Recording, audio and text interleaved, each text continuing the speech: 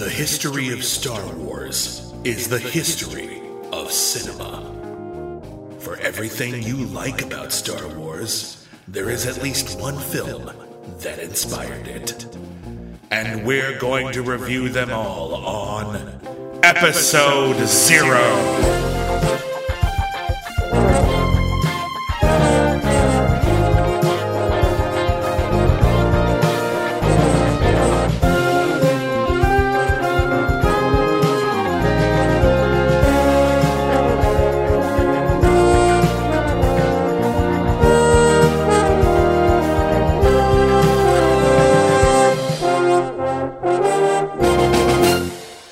Everybody, and welcome back to Episode Zero, the Star Wars podcast where we don't really talk about Star Wars that much.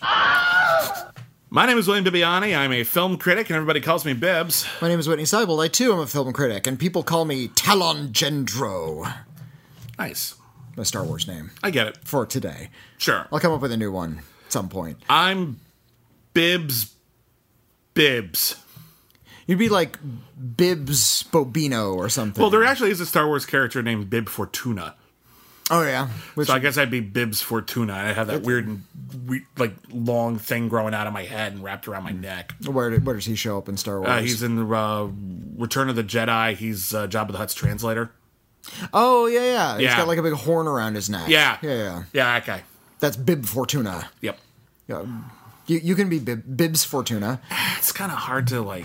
And you have... wear shirts. And you're a clone of him. And it turns out your clone DNA was mixed with Boba Fett DNA. And also you're a child of a dyad of the Force. And it turns out the anyway, Emperor. Episode Zero is a podcast. Episode Zero is a podcast in which we talk about Star Wars, but we use Star Wars to reflect upon the history of film that inspired Star Wars. We're not so much interested in the future of Star Wars, other than, curiosity, or necessarily the plot, or the various would they or wouldn't they, or the why-fors of Star Wars. We're interested in Star Wars' place in history as an amalgam of the various influences that inspired it and all of the other films in the franchise.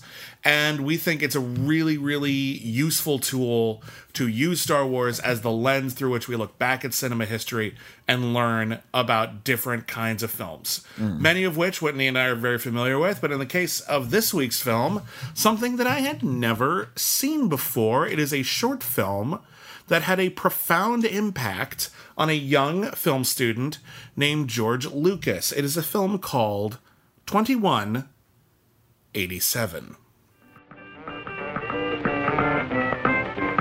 Many people feel that in sort of the contemplation of nature and in communication with other living things, they become aware of some kind of force or something behind this apparent mask, which we see in front of us. And they call it God, or they, depending on their particular disposition. Okay, Whitney, yes. That quote is kind of the headshot here, but let's talk a little bit about 2187. What is 2187? 2187 is a 9.5-minute short film produced by the Film Board of Canada. It's terrifying. Really? Well, the first thing, it's like a black space, and you see like National Film Board of Canada, and you hear all these weird industrial mechanical sounds, a lot of mechanical sounds that you might hear in like an industrial 90s like prog rock kind of piece. And then the title appears over an image of a human skull. So I'm already kind of in like Eraserhead nightmare territory. But it is an abstract montage film that consists of discarded scraps of film and a bunch of interviews that were just sort of edited together in a particularly clever way to reflect on question mark. It's well, in the case of 2187, it's sort of the interconnectivity of things. 2187 was comprised of footage left over, basically, from various other film shoots and productions.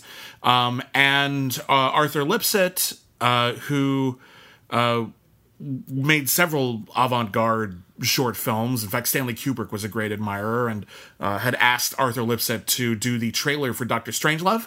And when Lipset said no, Kubrick was... If you watch the trailer for Dr. Strangelove, you'll see that it pairs quite nicely with something like 2187. Yeah. It's made out of a lot of montage You can actually see, if you know Kubrick's career, you know that he was a photographer before he became a filmmaker, and he was really interested, especially if you see his early movies, in a kind of very warts and all textured, naturalistic photography style. He liked a lot of stark shadows, but he also liked to sort of capture the truth and kind of grit of real life urban settings. And that's what most of the imagery from 2187 is. It's a lot of just sort of people. There's a lot of people going to fairs. There's a lot of people on the streets, people who don't necessarily know they're being filmed. And something I noticed about when I was watching this, because it came out in the 1960s, people didn't have cameras in their pockets. If somebody walks down the street holding a camera now, people like leap in front and start dancing. It's like they want to be recorded. People are ready to be recorded because it's kind of common now. That's just sort of the way people are thinking. I could be filmed at any minute. People are looking at me. I'm a celebrity. It's that weird sort of mindset. Or just comfort. It's that being on camera isn't weird now. Yeah. In 1963, this the various camera people who are filming all of these little snippets are wandering around the streets of big cities in Canada, and the people all look very uncomfortable. I think we're getting a much more unadulterated view of humanity. So we're seeing a lot of these very frank, ecstatically real emotions in rapid succession over, all like sort of strung together, and playing over them all is people talking about what you just said, the interconnectivity of things. And of course, the quote that George Lucas took from this is about how no matter where you stand or what you believe, there is some sort of force that binds us. And the word force is, of course, very significant to Star Wars. Yeah, so that quote from 2187, it was actually spoken by a really interesting figure in film history, Roman Kreuter. Do you know the name of Roman Kreuter? I do. Co-founded IMAX. Yeah. So Roman Kreuter was a cinematographer who did a lot of significant work in the film industry, and that particular quote was a conversation between Kreuter and a man named Warren S. McCulloch, who helped pioneer the science of artificial intelligence. Oh, no kidding. Okay. Yeah, and so McCulloch was talking about... and this is my understanding of what this clip came from. McCulloch was talking about the idea of humanity basically being machines. And if you actually look into the biology of humans, I mean, we're made out of moisture and meat, but in many respects, we're mechanical organisms in a lot of ways. We run on electricity. We need lubricant for our joints to move. The way that our brains work is neurons either fire or they don't. That's a binary system. That's what computing language is based on. So he had an argument to make, and Kreuter retorted with a discussion about that, there may indeed be a force that people feel, whether they call it God or something else, that speaks to humanity as something that goes beyond our nuts and bolts and our parts. It is the interconnectivity of things.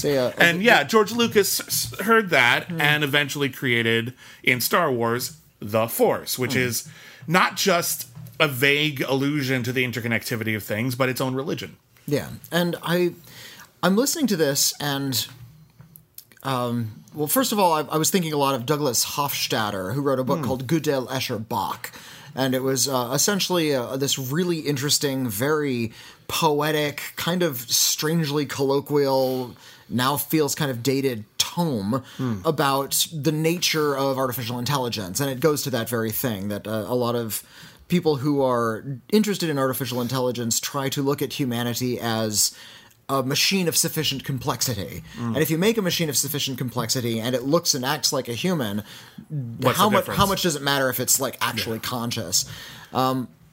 However, there's to counter that, there was a great quote in an episode of Star Trek: The Next Generation where the Enterprise had been infected by this like widget from another dimension, and it started to like interconnect everything on the ship. And the ship itself started to develop this sort of rudimentary consciousness. And of course, because it's Star Trek, it all manifested on the holodeck, and they had to go into the holodeck and interpret what was going on there. And they talked about when you have a holodeck, every problem looks like a holodeck episode. Yeah. Wait till we get to Voyager. Oh, golly, there's so much holodeck crap on Voyager. But Data has this bit where he takes like a schematic of a human neuron, his own like robot neural net, and how the ship was now laying itself out. And he talked about how you can look at humanity as a series of biological functions, but none of those functions goes to explain consciousness. And he described consciousness as an emergent property. That is the thing that appears that is greater than the sum of its parts. Yeah, because if you think about it, there's no particular reason for a biological organism to be self-aware and think about itself and have neuroses and anxieties. Yeah. We could all be as rudimentary as all of our pets. Not that our pets don't have personalities, but we have weird complexities and we have shared experiences, and we have invented things like language and art in order to communicate our individual perspectives with each other and come up with something that, we don't all agree on every single part of it, but is basically a shared reality. And is that shared reality not, arguably on some level, itself the Force? Yeah. Wow. Whoa. But here's my problem with this, and it's one of the things that frustrates me about the Force as it is in Star Wars, and I don't want to go too far down this rabbit hole, because actually there's a lot of interesting stuff to talk about 2187 and its influence on Lucas's work technically. But while we're talking about the Force, and we're talking about how this idea for the Force came from a conversation about the difference between human experience and artificial intelligence, why aren't sentient beings like the droids that we follow in Star Wars also connected to the Force? Well, or are they? And that's a question. Here's the thing. The idea that the droids are sentient, I don't think is something George Lucas thought about. And this goes to not just the quote from 2187, but an emerging belief system that at least the young George Lucas was adhering to, because George Lucas saw this film, and then he made THX 1130, or what's the full title? The original THX? Yeah, the original short film. It was called Electronic Labyrinth THX 1138 4EB. That's the full title of his short film. And by the way, great title. Yeah, that's an amazing title. Electronic Labyrinth, THX 1138 4EB. Yeah, that is. That's an eye-catching title. It's like, I want to see that shit. What is that? Is that an album? Can I get that on Spotify? Because I bet that rocks. Now, THX 1138, the short film and the feature that I actually watched for the first time in preparation for this. I'd never seen it before, and we'll get into this in a little bit, but the short film he made, and also lingering around 2187.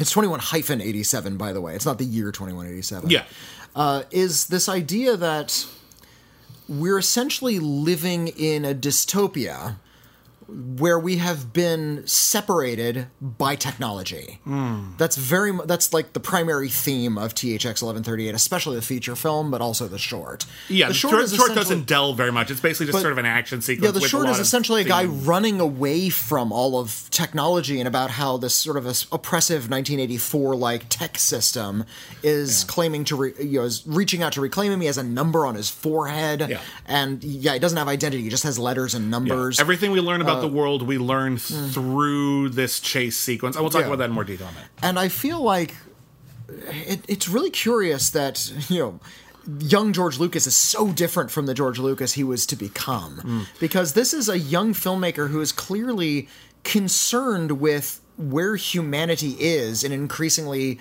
technified world. We are being over-modernized. You see this in a lot of Japanese film as well, about this sort of conflicts between modernity and ancient traditions. And in THX 1138, and I think this is hinted out in 2187, is this idea, because people are talking about sort of God and how they feel about God and how they feel about the things that connect us as human beings, and 2187 might strike you as a little bit more cynical because everybody has sort of a different view as to the things that connect us. THX 1138 is Well, also it's very- found. Like Yeah, it's not necessarily the viewpoint of one filmmaker. It's something that is, the idea of It's that a little kind bit more of a contemplation of the many things that might bind us or not bind us. Yeah. And I think, George Lucas had a little bit more of a specific thought that he wanted to explore. Right. And, in showing that we need to sort of run away from this system and find something that's actually, quote, real within all of this artificiality, within all of this technology. And, in the feature film, it gets up, delving into human connection, your real emotions, and at the end of THX 1138, actual nature. The things that actually bind us are not the things we will build. Yeah.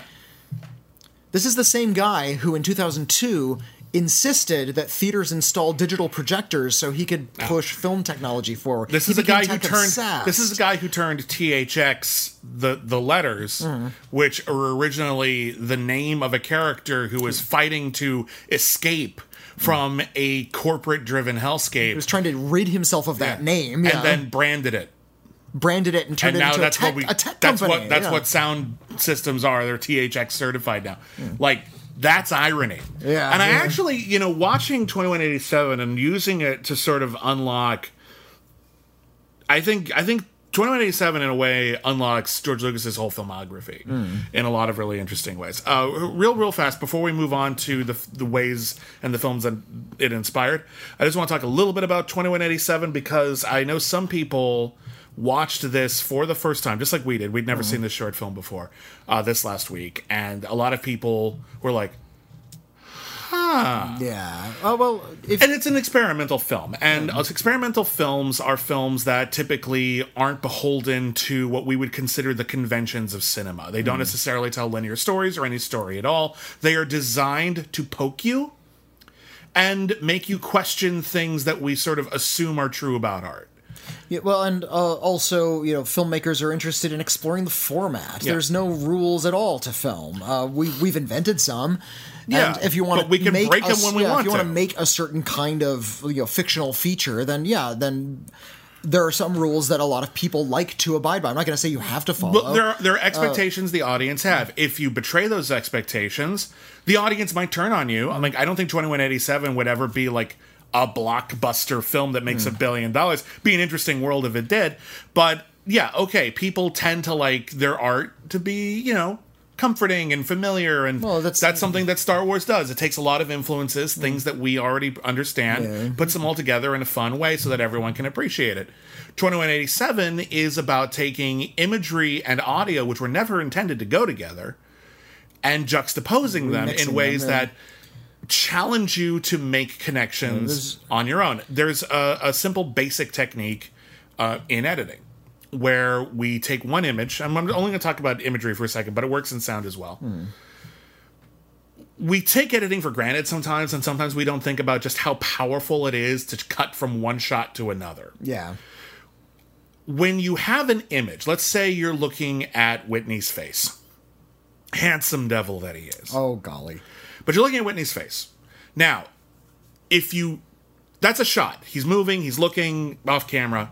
What you cut to affects our perception of that moment. If you cut to just another angle of Whitney, you're thinking more about Whitney. You're thinking about him from different angles and different perspectives, and maybe you're thinking to yourself, what is he looking at? If you cut to what he's looking at, we're now in the perspective of Whitney, and we're actually seeing kind of, if not literally, through his eyes.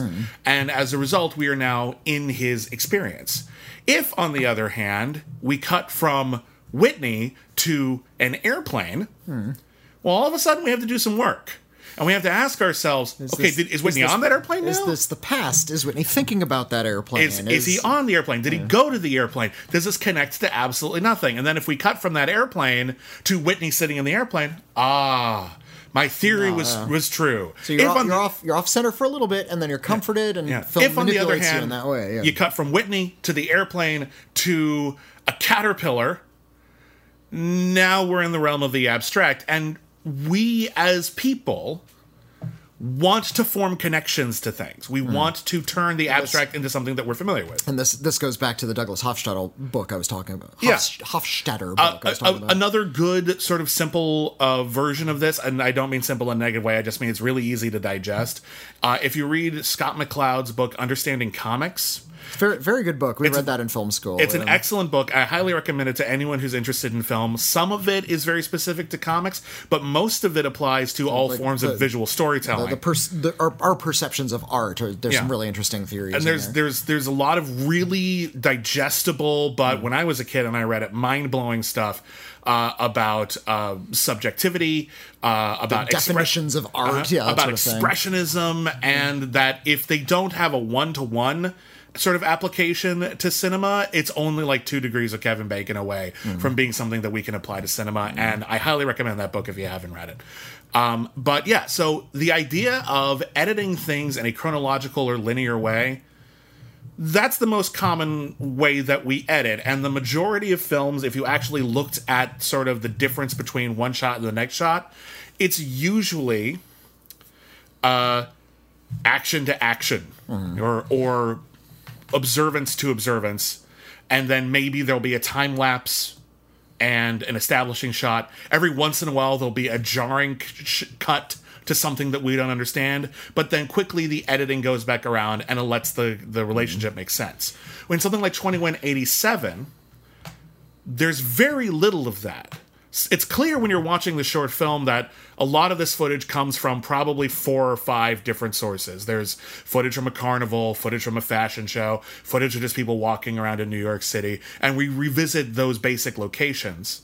But other than that, they have no direct connection to each other. The audio has very little directly to do with what we're looking at, and as a result, our brains are fighting to make connections. And it's easy to imagine a young George Lucas, someone who had grown up, as he had said, with very sort of conventional mainstream access to film, seeing this in film school, and all of a sudden, films can do this? Yeah, it's a big mind blower, and it's easy to see why this really inspired him to do some different things. And what I'll let you talk in a second, but just to establish what I want to talk about, I think that if you look at the way that George Lucas looked at 2187, you'll see that I feel like THX 1138 is looking at 2187 from the perspective of the future, and I think Star Wars is looking at it from the perspective of the past.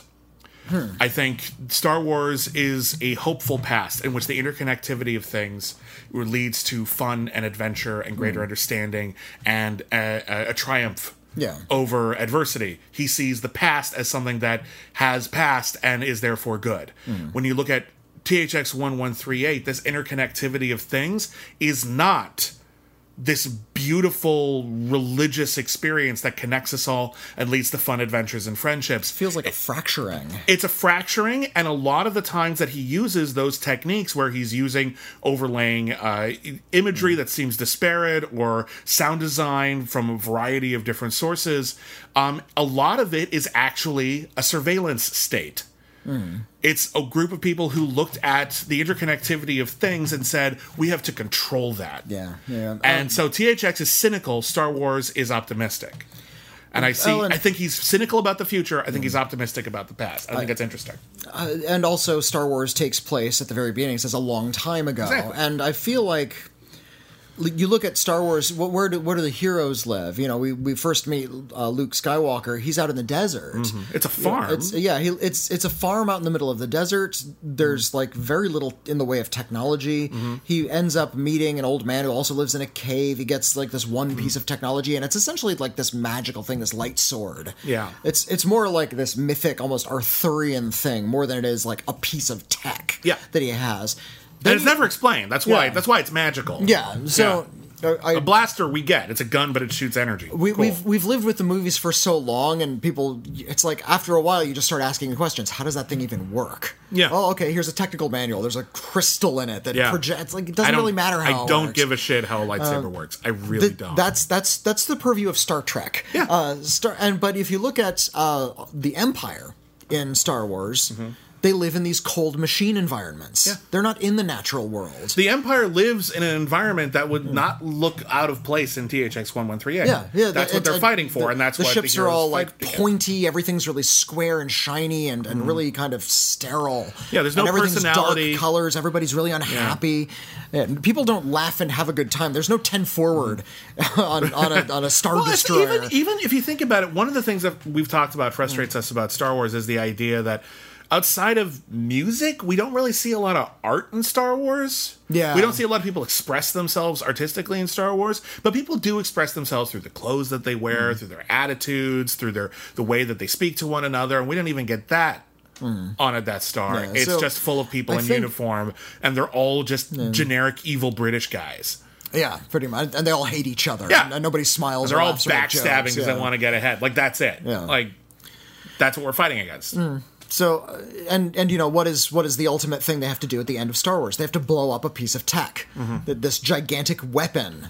Yeah. It's not like they have to destroy a monster, an animal, this thing of nature. It's Yeah. all. It's or even the Emperor, per se. yeah. I mean, they just do. they have to but- blow up a weapon. So Yeah. I'm seeing in 2187 the way it relates to THX 38 and what you're just saying about sort of this movement of hopefulness to the fracturing of this hope right in the middle of, that is 2187 backward into George Lucas's career to THX 1138 is this evolving relationship he had with technology. And I think it's interesting to when you think about George Lucas as having made functionally only 3 films. He made Star Wars, a bunch of Star Wars, but he made Star Wars, THX 1138, and American Graffiti. And you might be asking yourself, where does American Graffiti fit in? That's More nostalgia than Star Wars. Well, first off, it's more nostalgia than Star Wars. You're right about that. But beyond nostalgia, when we look at sort of Star Wars as this sort of grand opera about ancient heroes and how that connects to us today, and we look at THX 1138 as a cautionary tale about where we could go. American Graffiti, which was technically a period piece when George Lucas made it in the 70s, but only by about 20 years. It was a recent memory for a lot of people, the 1950s. So that's now. That's youth. That's people on the verge of adulthood who aren't having these big thoughts. So that's like just comfortably right in the They're middle. concerned with everything. The only thing they're concerned with is what's right in front of them. And Yeah, they live they're concerned fast. about love. They're concerned about fast cars. They're concerned about having a good time. They're concerned about maybe where they're going to college or what their career is going to be. But it's all right now. They're not thinking about the bigger questions the way the Jedi are or the way that THX does in THX 138. The actual filmmaking of 2187 isn't something that you'll see very much. Maybe some like vague aesthetic cues, like in terms of editing or pacing, but you know, George Lucas doesn't make that kind of movie. He makes narrative features. Yeah, well, now. Now, When he was young, he made quite a few shorts. But yeah, and I did watch the THX 1138 short, and it feels a lot like La Jetée. It is kind of abstract. There's a lot of fast cuts and things you really kind of have to work to put together. 2187 does come from a long tradition of this kind of experimental filmmaking, the montage, or if you're a 90s counterculture guy, they called it culture jamming.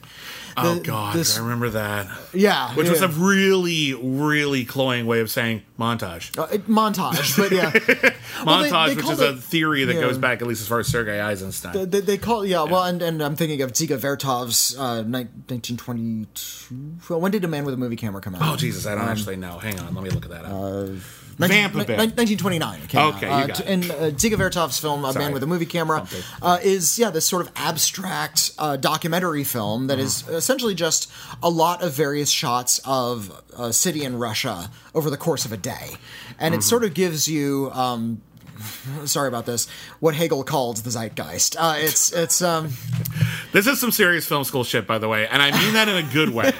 Not everyone's going to be interested in this right now, but if you're interested in cinema, this is actually some really important, like, sort of basic theory here that really affects every film that you've ever seen, whether or not you think about it. But yeah, and what Dziga Vertov was doing was it's more or less a propaganda film, kind of propping up the greatness of the Soviet city. Well, it paints the Soviet city as this well-oiled machine. Yeah. Everything is a machine. Everything is moving parts. And that's why I have never gotten through that movie without falling asleep. It's a long...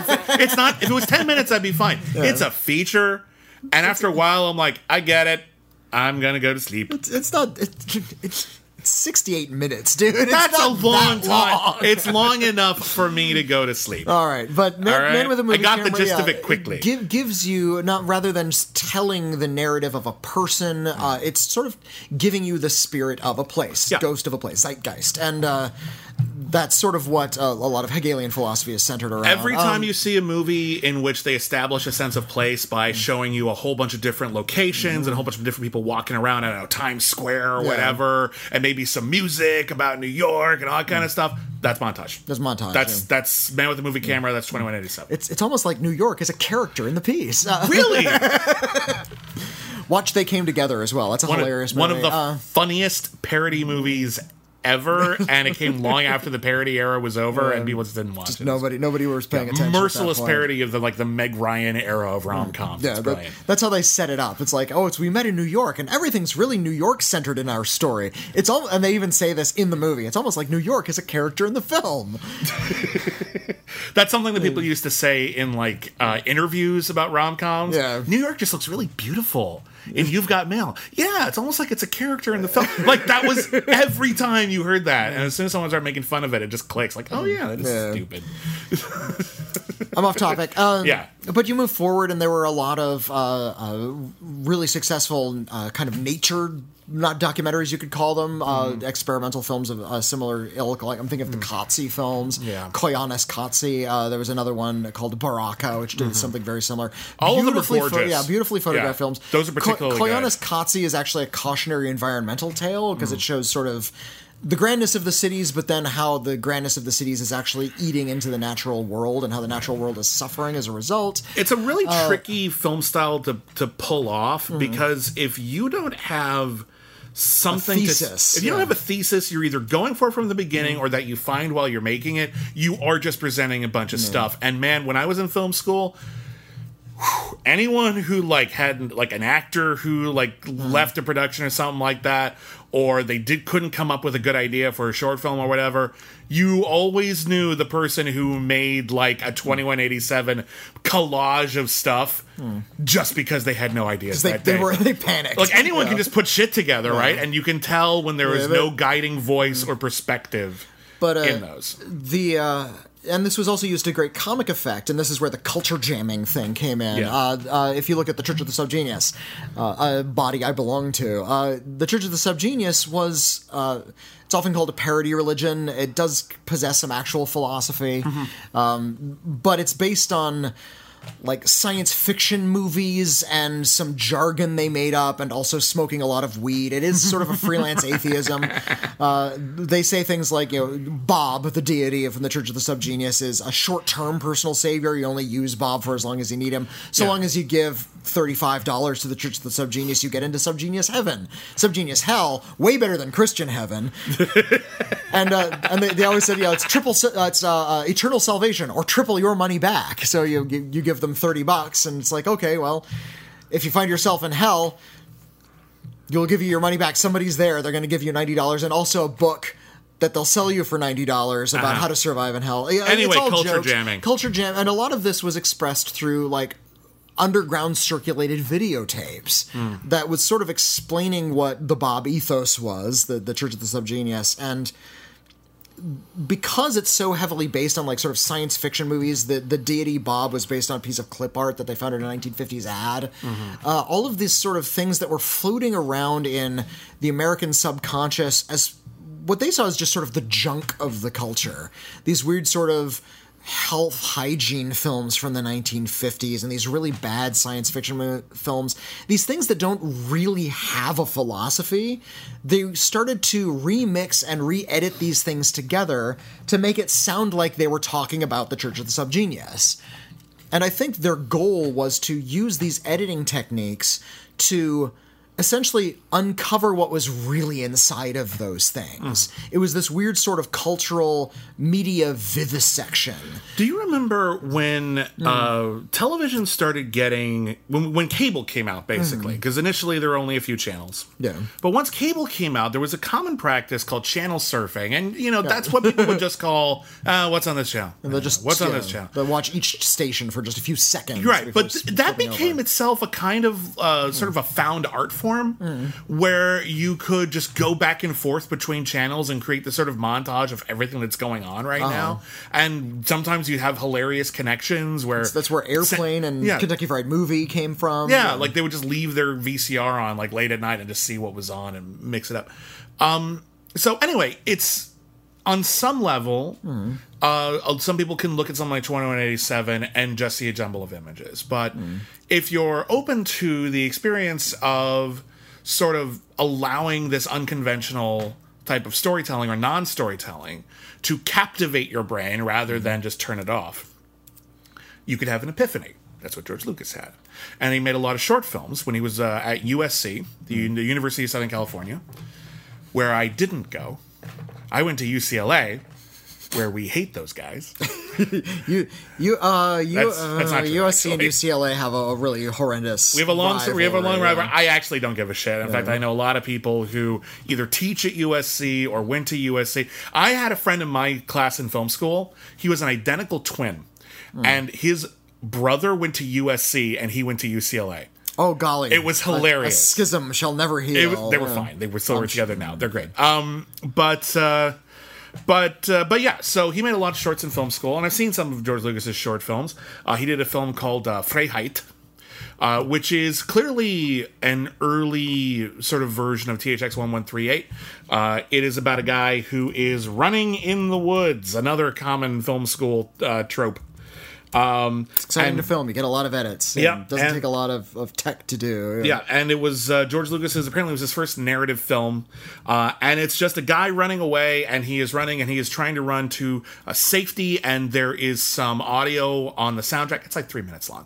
There's audio on the soundtrack talking about ideas of liberation and freedom, and then just when he thinks he's going to get to freedom, he's shot and killed. Fun fact: the guy who plays the runner in Freiheit is Randall Kleiser, who would go on to direct Grease. No kidding. Yeah, so that's fun. So that uses a little bit of elements of 2187, the juxtaposition of sort of high-minded ideas over footage that doesn't necessarily connect to it, but when you connect the two, it turns a story of a guy just running and then getting shot into... Ideally, I mean, it's young and naive, but the idea is that it turns this really simple sequence of events into something that feels profound. Yeah. Then later on, when he did Electronic Labyrinth THX 1138 3EB? 4EB. 4EB. Damn it. The original short film of that is basically, and we'll talk about THX 1138 in full in a second, but it's basically the end of THX 1138, where the protagonist is running away from this dystopian city-state. And we follow them on a series of security cameras, some of which are placed stupidly. Who puts a security camera in the floor in the middle of a hallway? People are going to trip on that. But aside from that, it is a really sort of a cunning... way to elevate what was started out basically as a guy running in the woods, and now all of a sudden the environment tells story. The people who are watching him on this montage, they're watching their own version of 2187, and they're making it profound by chasing him. And it's very interesting and very bold and very stylish, and you can totally see why people encouraged him to turn this into a feature, because it was a distinct vision of the future. There was not an atypical vision of the future. The idea of the future as something oppressive and soulless had been around for a while, and everything from Metropolis, which we'll probably cover on this podcast one day, to 1984 and beyond. Which, 1984 had been adapted to a film, but the film, it's like 58 that one came out. Was the 58 version of that? I don't remember the 80s version. There's one that was made in 1984. I remember that. Which, that's a good film. I like that version of 1984. No. But the imagery that we would see, the sort of dystopian imagery, it was kind of leaking throughout culture at the time. You know, you look at 2001: A Space Odyssey, there's a lot of visual cues that were coming into THX 1138. But I feel like the idea of tech as a dystopia wasn't really, like, it was discussed in literature, but I don't think we saw it a lot in film yet. It was just coming into, because we had, what year was Truffaut's Fahrenheit 451. Oh, you're thinking 451. I was thinking Godard did Alphaville. Godard did Alphaville. I thought we were going to talk about Alphaville. I jumped the gun. 1 second. Fahrenheit. Yeah, the Fahrenheit 451 was also the 70s. 1966. 66. All right, so it does predate. I guess that's a weird adaptation, by the way. It's mostly faithful, but I'm not sure Truffaut was the best fit for it. It was a very strange choice. I did like all of the stuff with Julie Christie in that movie. Oh, she's good. Yeah. Where it takes place in the future. People have turned their backs on literature. If you've read the Ray Bradbury original novel, please read it if you haven't. Amazing. But 1984 is one of my favorites. But Fahrenheit 451 is relevant, and so was 1984. Well, yeah, it's still relevant.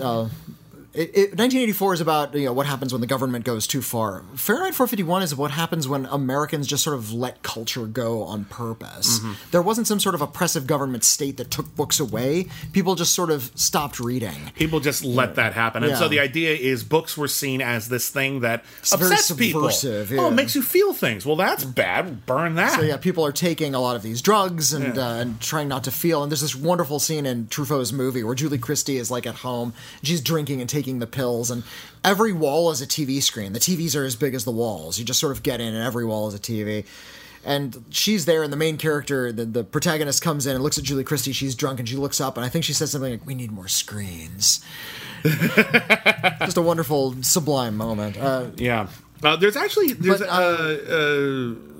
I'm not sure how much dystopia is coming from 2187, but there's definitely a concern in 2187 about the future of humanity. And that is a concern that George Lucas shared. He didn't like that tech was taking things over. Well, and again, and THX 1138, especially the movie, was taking place in a world that I think a lot of those dystopian books didn't quite predict, in that the extent to which our lives would become increasingly technological. And this is even in the 1970s. And just the idea of this world where people are constantly staring at screens, where people are constantly manipulating switches, where religion no longer even, going off of a version of Catholicism, that's what you see in the movie, where religion isn't you go into a booth and you speak to a person in shadow so that you can confess your sins privately. You go to talk to a picture of Jesus that plays the exact 5 recorded phrases to you over and over again. And that's religion, and that's fine. And they're all about, and get this is another weird thing for George Lucas, they're all about how comforting it is to consume. Yeah.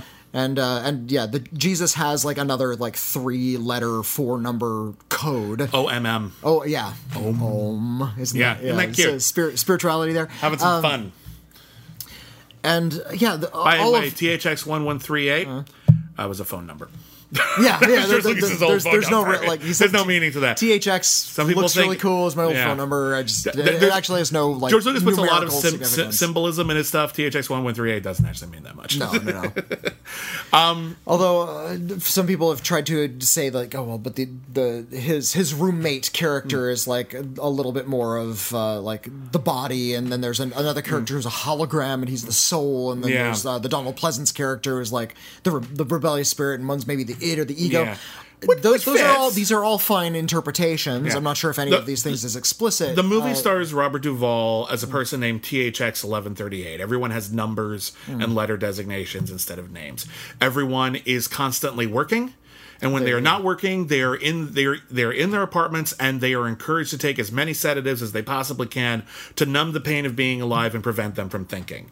Over the course of the film, it turns out that Robert Duvall's roommate has stopped taking her meds, and she tricks him into not taking his, and he wakes up from this monotonous nightmare, and together they fall in love, and then she's taken away from him, and he is imprisoned, questioned, and then eventually escapes in a really...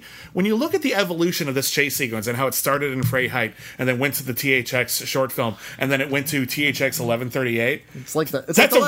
That's a great final version, man. It's really cool. And it's long. It's a big part of the movie. Yeah, it's exciting. There's good stunts in it. It's not an action movie, but he puts a little action at the end, and you can tell he's going to be good at it. Did you recognize Sid Haig? Yeah, Sid Haig is in it. That's fun. I saw a 2004 recut where they added a lot of CGI stuff. It's actually not that bad, though. It's not that bad because it doesn't fundamentally change a lot about it. There was a bit where there were like savages, like these creatures that were going to come out and eat you. In the original version, it was just dwarf actors, like in these monster costumes. In the version I saw, it was like these CGI wolf monsters. They actually removed the actors and put in creatures. A, that's more sensitive. Yeah. B, the CGI looks really good, actually. It's really creepy looking. Because they're filmed in shadow. You don't get like a good close-up of them. I always believe that if you go back and you recut or you re-edit something, that the original version should always be available. I don't think that going back and recutting, re-editing something is inherently the worst thing in the world. What I hate is erasing history. Well, I think this re-edit is pretty good. Consider this. We're talking about sort of the immutability of film and how you can use montage to essentially slice open reality. Where does a recut classic fall into that? Oh, that's its own kind of culture. Yeah, because it is rewriting history, and that's something... that's interesting. That's something I hadn't thought about it that way. George Lucas did with Star Wars, and I'm wondering if, a lot of people saying, don't touch Star Wars, it's kind of great the way it is, you put it out there, that's the record now. And when you go back and change it and create a new version of Star Wars, you're kind of erasing history. But George Lucas, who was raised on these montage types of films... Well, he wasn't raised on it, but in film school, it was very influential. So, that's what I meant. It was, for the sake of clarity. Films, in a film school sense, was weaned on these movies. Probably just saw a recut of his own movie as just the way cinema operates. He's clearly looking at these things and saying, well, a recut here, twisting it around, putting these things in different order, changing adding these new sound images. design. All of these things as completely permittable in film because film is not permanent. Film is ephemeral, I think, in George Lucas's mind, and that might be where he and a lot of his fans don't see eye to eye. Well, again, George Lucas has often described himself as something of an experimental filmmaker, and I wish he'd go back. Well, he kind of never left, but it's interesting. Like, I look at George Lucas the way a lot of people look at someone like Guillermo del Toro, for example, where Guillermo del Toro is a filmmaker, and every time he makes a movie, it tends to have one of two different tones. He tends to either make serious, grim, thoughtful, resonant fables, or fun stuff. And so, like, on the grim, resonant, brilliant fable realm, that's where you get stuff like Pan's Labyrinth or The Shape of Water or The Devil's Backbone. And on the fun stuff, you get stuff like Pacific Rim and Hellboy 1 and 2 and Blade 2. Monster movies, And then, like, what's the haunted house movie? Crimson Peak. Crimson Peak's kind of in the middle, but whatever. Like, generally speaking, it's one of two ways. It's a pastiche is what that one is. Here's the thing that unlocks that for me. George Lucas is kind of the same way. He's got this fear of the future. He's got this anxiety about losing our humanity. But it's incredibly clear that what he sees as rescuing us from that is observing the past and living through the past. And in a very literal way in Star Wars. And where are we now with Star Wars and nostalgia? But here's the interesting thing. THX 1138, the feature film, opens not with a scene from THX 1138, but with a preview for a Buck Rogers serial. Now, we already did the Flash Gordon serials. Flash Gordon beat Buck Rogers to the marketplace in terms of cinema, but Buck Rogers actually came first. The image of this idea of mankind's future as being plucky and bright, where one person who is smart and forthright, set in the future, and one person who is smart and forthright and willing to do the right thing can change the day and save the world and all that good stuff. THX 1138 is about that same thing, except we fucked up the future. I think George Lucas sees these things as interconnected. I think George Lucas sees his vision of the past as having a direct relationship to the future. To the future of film technology in a very literal sense, in the way that it inspires maybe children to get excited about cinema. A lot of people, their love of cinema started with Star Wars. It inspires people to have heroic ideals, which is one of the reasons why I find the prequels problematic, because the protagonist is a space Nazi. But I think he sees these things as directly related, and I think the prequels are his attempt I think they're clumsy and not very well told, but I think they're his attempt to sort of bridge that gap from this sort of plucky everyman hero saving the world from Nazis to trying to find a way in which that bright, heroic, everything is going to turn out okay for the most part world became fascism, became essentially the world of THX 1138, where the Empire is the fascist state of THX 1138, as we've already discussed. So how did that happen? How do we get from this world of bright adventurers, where everything is going to be awesome and serialized and full of adventure and wacky sidekicks, and how do we get to THX 1138 from there? And I think that's what he tried to do with the prequels. I don't think they work terribly well, but I do think the intention is clear. I don't think I quite agree, because I don't think the future of THX 1138 isn't fascism. It's not an oppressive Nazi-like government regime. It's essentially humanity kind of voluntarily kowtowing to their own technology. Its more recent corollary would be something like WALL-E, where people are I see what you mean. Concerned with controlling themselves that they kind of are just born into this world not really understanding what's going on. I don't see... I guess so you're saying is that if someone is directly responsible for destroying the world in this way, then it becomes a parallel, but because THX 1138 doesn't have a central figure, doesn't have a Darth Vader or an Emperor who did this to us, we seem to have done this to ourselves. There's not a villain in THX 1138. We're the villains in THX 1138. But I think narratively you can't really get there with Star Wars because it's too clean and old-fashioned a narrative. But I think the idea that George Lucas has, and he's pretty blunt about it in the prequels, is the idea that fascism didn't happen just because someone schemed it.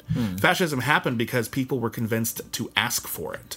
And that's functionally very, very similar as we asked for our lives to become something that was oppressive because we thought it seemed like the right thing or the easy thing to do at the time. To be fair, that rendition of the Star Wars story didn't come until much later into its life. Well, that's my point. You're talking about...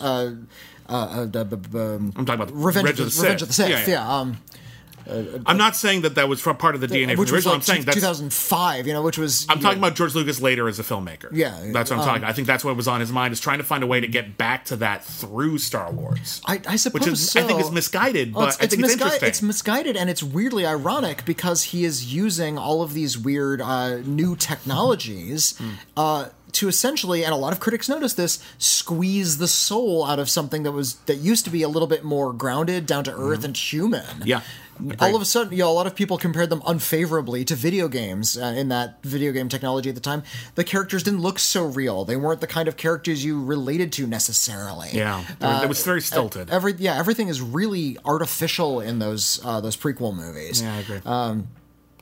So I'm wondering if George Lucas today feels a bit of a pang of regret as to what Star Wars became. I think he's talked about that a little bit. Yeah, you look at let's say Earth is the present, Star Wars is the past, and THX 1138 is the future. Sure. 2187 is Earth. It's where everything fractured. Star Wars, the original Star Wars, is the ideal version of the past where people can live with nature and connect to the Force. Yeah, there's still antagonism, there's still conflict, but things are comparatively pretty simple. Yeah. And our heroes are bickersome. They're handsome and beautiful. They're handsome and they're beautiful, but they have complaints and ambitions. They're larger than life. No, they're not larger than life. That's my point. The point is, they're a larger than life world. They're archetypal people, but in terms of this sort of grand fracturing of the world, we're seeing much more human characters in this galaxy far away and a long, long time ago. Then we go to modern day Earth, 1967 Earth, where things just started to fall apart, and we're starting to see that we're interconnected right at the moment when we're dividing ourselves off. Yeah. And then we're in the future with THX 1138 when we've deliberately divided ourselves off. We live in glass boxes. Our confessionals have clear walls. And people, when they sort of outlive their usefulness, are what's the term they use for SUH, the roommate character? Oh, I forget. They just sort of like cremate you and then reassign your number to a fetus in a jar. Yeah. No, it's LUH. LUH, yeah. They cremate LUH and they give her name to a new person. Yeah. It's like, so you don't really have a number. You're just sort of, your number is passed around as a way of sort of keeping you it's But basically people are placated. It's really like Brazil in a lot of ways. People are placated by work, by entertainment, and by drugs. By opiates of the masses. All the opiates of the masses. Actual opiates. Work, 1984. Yeah. Opiates, Brave New World, and entertainment, Fahrenheit 451. Yeah. Or I guess the Feelies are also Brave New World, but I would actually argue the drugs are also kind of 451. But whatever, it's all. We have a general idea of how humanity will lose its way. Yeah. Or at least a general fear. And the last shot of THX 1138 is actually his first feature film contains the conclusion of his whole career. Cracking out of the technology he has blocked himself inside of, and become obsessed with, have become obsessed with, changed the world with, maybe, arguably, made filmmaking worse. There's an argument to be made that this sort of increased artificiality is robbing film of its ecstatic truth. Climbing up through a ladder, breaking through the surface, and finding yourself on the surface of the Earth again in a shot very much like we saw Luke Skywalker back in Star Wars. Yeah. Looking up at the sun and realizing that there's still the natural world out there waiting to be rediscovered. Mm-hmm. George Lucas is in hell right now. That's probably not true. No, but I'm seeing a big Citizen Kane kind of arc with George Lucas. He's talked about how that the success of Star Wars has distracted him from his from a lot of his passions, and that he's more interested in experimental filmmaking. When you look actually at a lot of the films that Lucasfilm put out that weren't Star Wars or Indiana Jones, they are incredibly experimental, a lot of them. Sometimes total failures. Yeah. But they're Howard the Duck. Howard the Duck is one example. But what was Mishima, Life in... Oh, yeah, the Paul Schrader movie, yeah. That's a fantastic motion picture that is very daring, very boldly stylish. It's about a really touchy subject. I think it's brilliant, that movie, but that's a totally different thing. What's the animated film? Strange Magic. No. From the early 80s. It's not Happily Never After. It's... what is he going to do? His animated film? Well, George Lucas didn't direct it. Strange Magic was the one he did in sort of the mid-2000s. Yeah, it was actually a film that was like a passion project of someone else who typically worked with... Was it the Snow White film? Was that a Lucas film? No. That was Happily Ever After. No. I'm going Lucasfilm did Land Before Time. Twice Upon a Time. Twice Upon a Time. You ever see Twice Upon a Time? No. It's really interesting. It is an animated film about fantasy creatures who basically gets trapped in the real world, and there's a lot of really novel animation stylings in it, and it's kind of trapped halfway between childlike and very adult. They also did a really experimental film that I think demands a resurgence. I think it's a really brilliant film, and people do not talk about it enough. More American Graffiti. I haven't seen More American Graffiti. A lot of people haven't. It's the follow-up that the characters grow up. Yeah. So American Graffiti, I'm not going to go on too big a rant about this, but American Graffiti was George Lucas's second feature film. It's a film based on a lot of like George Lucas's personal past. It's about hot rodders in the 1950s and a whole bunch of people like on the last day of school. They're all about to go off to live their adult lives, and it's just everyone running around having their adventures. It's wonderful. I did project a double feature at the New Beverly of American Graffiti and More American Graffiti. But you didn't get to actually watch it. It happens. Sadly, no. It happens. Yeah. American Graffiti, hit film, giant hit film, nominated for Best Picture. Like, it's great. More American Graffiti came out towards the end of the 70s, and it's more experimental than that, and I think it's even better because it follows everybody after that, but it doesn't follow them at the same time. So follows, the guy who ended up becoming a race car driver, like over the course of like one summer, like the next year. And then it follows like a guy who went off to the Vietnam War like 2 years later. And then it follows what happened to Ron Howard and his wife as they learned that their sort of white liberalism doesn't fucking count when they accidentally find themselves in the middle of a college riot. And all of a sudden they actually have to live up to their ideals. Everything is shot in a different style. Everything is edited in a different pace. The different segments often feel like different genres. It all connects really fucking well. The ending still haunts me, actually, of More American Graffiti. Like, I think More American Graffiti is a better and more interesting film than American Graffiti, and I love American Graffiti. It's been a while since I've seen American Graffiti. I saw it when I was a teenager. I saw it before I saw Star Wars, and I remember disliking it. I think that's sort of like freewheeling, man, we're cool teens and we're gonna ride around. I'm 15 years old. I'm watching Star Trek and reading books. I don't give a shit about cars. I don't relate to this experience of like cruising for chicks. It's like it felt so spoiled to me. And indeed it was. It was made by white kid from Northern California. So I think I just sort of bristled at its presentation. Now that I'm an older man with gray in my beard and I'm going through a midlife crisis because I tried dyeing my hair recently, pink. Not dyeing my hair to get rid of gray, just because I want to go crazy colors. I think I might connect to something a little bit differently. Yeah, I think the 1-2 punch of Happy Days and American Graffiti kind of invented a nostalgia as we know it now. Specifically 50s nostalgia. Yeah. Well, I think even then, I think we apply that 50s nostalgia to like the 80s now. This sort of halcyon era where everything was awesome, even if it was Transformers or GoBots. Like, everything was great, even though the greatness was shit. Yeah, and that's true for a lot of shit. And that's true for a lot of shit in the 50s. For everything that we love about the 50s and everything that was super great about the 50s, oppression was rampant. Yeah, sexism was the everything was great in the 50s unless racism. You were a woman or a black person or a gay person. Yeah, or really anything. Really, like it was all really fucked up, but superficially, a lot of it seemed pretty good, right? And we want to chase that part. It's all fucked up. American Graffiti is rose-colored glasses, but they're very well-made glasses. All right. More American Graffiti, I feel, strips a lot of that away and actually is a little bit more earthy and honest and cynical sometimes, and I just think it's a really interesting film, and I think it's a real bum rap. It was recently re-released on home video. Right. If you've never seen it, or you saw it a long time ago, and you just didn't like it because it wasn't like American Graffiti, I highly recommend. I mean, George Lucas didn't direct that one, but watch that with the knowledge of George Lucas and Lucasfilm being interested in experimenting with the form, and taking something that seemed pretty straightforward and playing, and turning it into this sort of macro version of 2187, where we're actually like combining all of these disparate ideas and storylines and dialogues and themes and creating a larger image.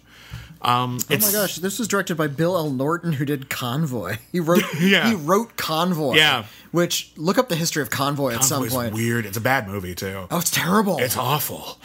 It's not, of all the trucker movies, it's the one I like the least. And it's a Sam Peckinpah film. Oh, Sam Peckinpah just did it for the money. Well, he did it for the money, and in fact, there's a really wonderful story about how Sam Peckinpah was like drinking on set and was just talking about how awful everything was, and he was misdirecting scenes. And I think it was Chris Christopherson who's in that movie. Chris Christopherson. He's insufferable in that movie. I hate him in that movie. He sucks. And Chris Christopherson, like who like became friends with Sam Peckinpah, is like, oh gosh, everything's really terrible. So he took it upon himself to go to the studio. He was about to fire Sam Peckinpah for being just a drunken dickhead, and he talked the studio into keeping him on. It's like, don't fire Sam Peckinpah. He's a brilliant man. I know he's a drunken dickhead, but he's going to pull it out. You've seen some of his wonderful works. And he went back and he told Sam Peckinpah, look, the studio is about to fire you, but I went to them and I said, I've saved this production. You can continue making this film you want. And Sam Peckinpah said, you dick! I was trying to get fired! I hate this fucking truck movie. I'm not going to make it. Probably use that very word. It's my favorite movie based on a C.W. McCall song. I am so glad we got to have a conversation about the movie Convoy. In the Star Wars. This is the only... I defy you. anyone listening, find another Star Wars podcast where there was an extended conversation about the movie Convoy. Find it. If you find that, I will, I don't know, high five you when the quarantine stops. I think we've kind of covered everything with 2187. I think we do. It's really interesting, and it really impacts his career a lot. When George Lucas finally signed over Star Wars to Disney, he described it like a divorce. It was really sort of emotionally painful. Not because it was like sort of letting something go, but because...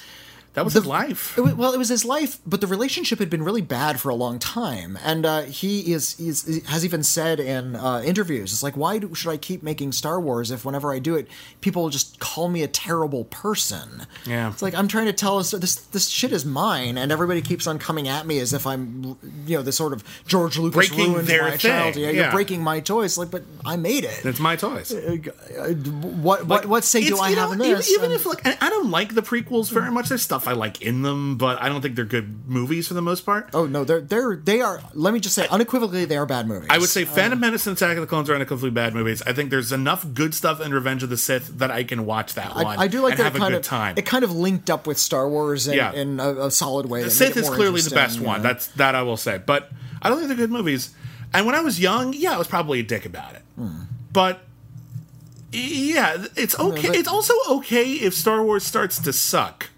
Yeah, it's okay to let it go. Rise of Skywalker sucked. I didn't like it at all, and for once everyone agreed with me.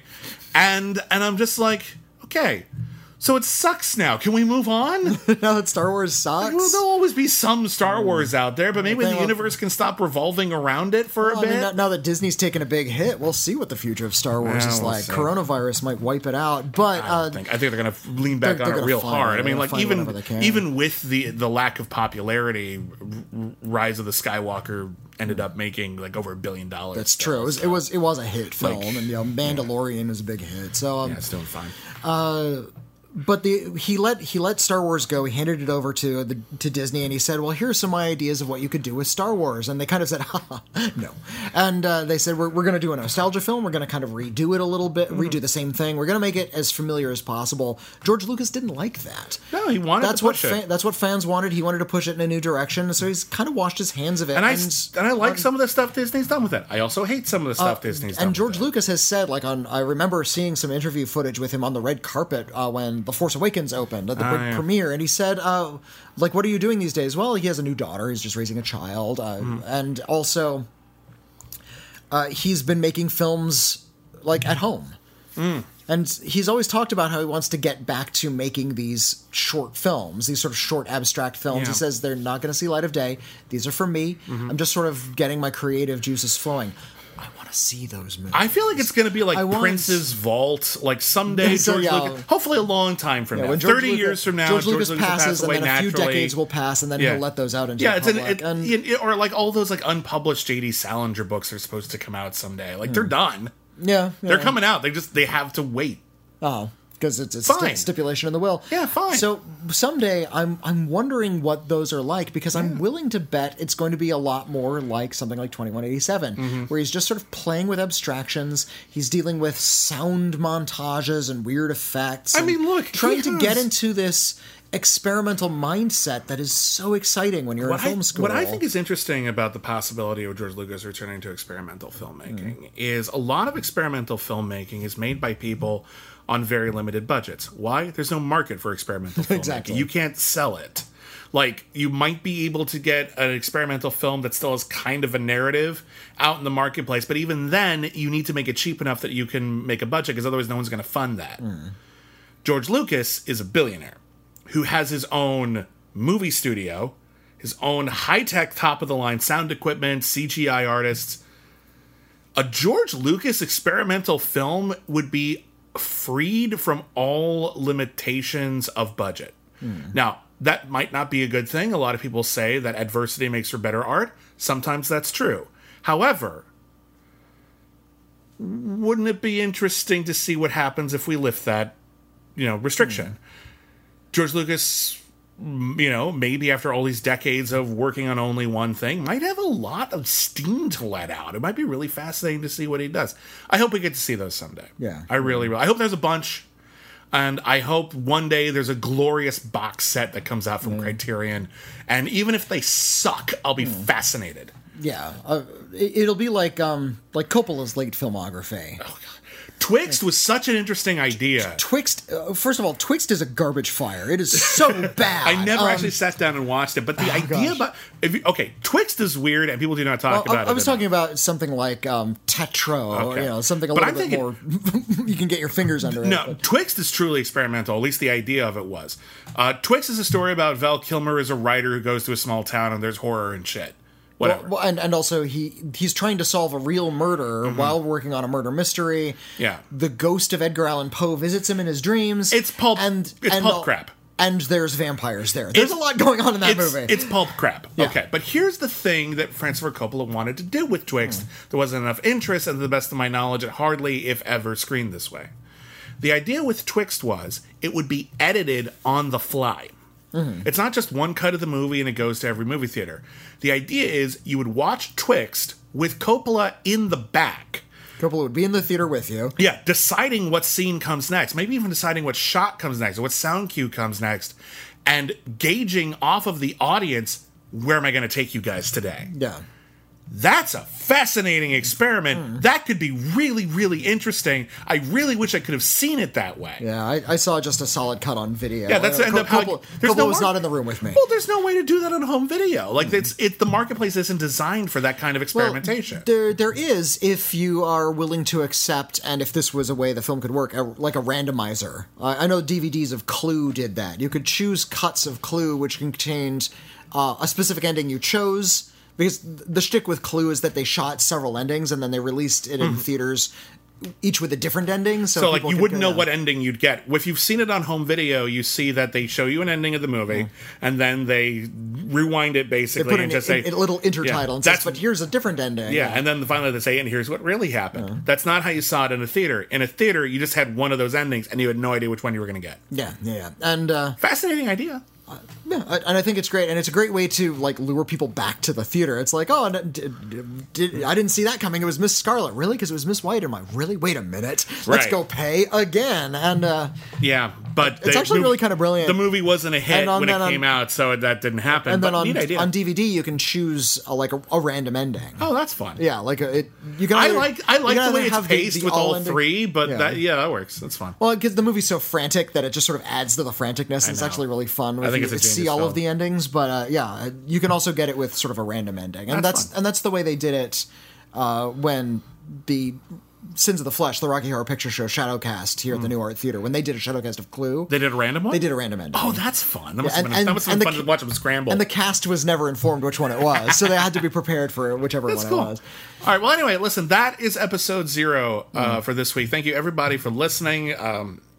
Especially thank you everybody who went out and found 2187. That is currently available. It's pretty easy to find online. It's on YouTube, Amazon.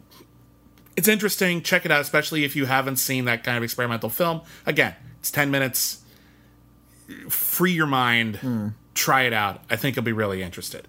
And next week on Star Wars Episode 0, we're going way back to the year 1939. And watching a little film you may have heard of called The Wizard of Oz. Oz. The Wizard of Ooze. Oz. The Wizard of Oz. We're going to talk about Wizard of Oz, everybody. It's the most famous movie of all time. It's more famous than Star Wars. Well, okay, maybe that's debatable. Maybe Star Wars. I think Star Wars has overtaken it now, but it's in the top 5. I think we live in a world where the people who are old enough to remember a world without The Wizard of Oz are very elderly. And very few, And very few.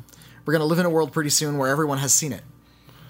It's kind of like one of the bedrock pieces of American culture. No, it is. It's really important. It's interesting because it wasn't even that big a hit when it came out. It was a hit. It wasn't as big a hit as you might think. Well, yeah, it wasn't like a freight train, but it was a hit. Yeah. It's one of the most influential films of its kind. It's one of the great epic cinema journeys.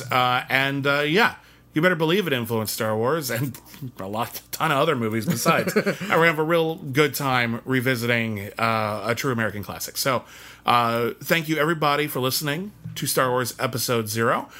You can follow us on Twitter at Critic Acclaim. I'm at William Bibiani. I'm at Whitney Seibold. We want to give a special thank you to all of our Patreon subscribers. You can find us at patreon.com/critically acclaimed network. And over there you will find a ton of exclusive content, including commentary tracks, bonus podcasts about stuff like Firefly, Star Trek, and a podcast dedicated to every single Academy Award nominee for Best Picture in history. We've got a show called Not on Disney Plus, where we talk about Disney stuff that isn't on Disney Plus and should be. It's a ton of stuff, and you'll all get access to it depending on what tier you subscribe to. But in particular, to everyone who is subscribing right now, we give you our greatest thanks. We couldn't be doing this right now given the economic situation and everything going on. We couldn't be doing this without you. So thank you, everybody, for keeping us running, for giving us an opportunity to talk to you about film history and new movie reviews and pop culture and all the stuff that we all love. And Convoy. And mostly Convoy. And may the Force be with Convoy.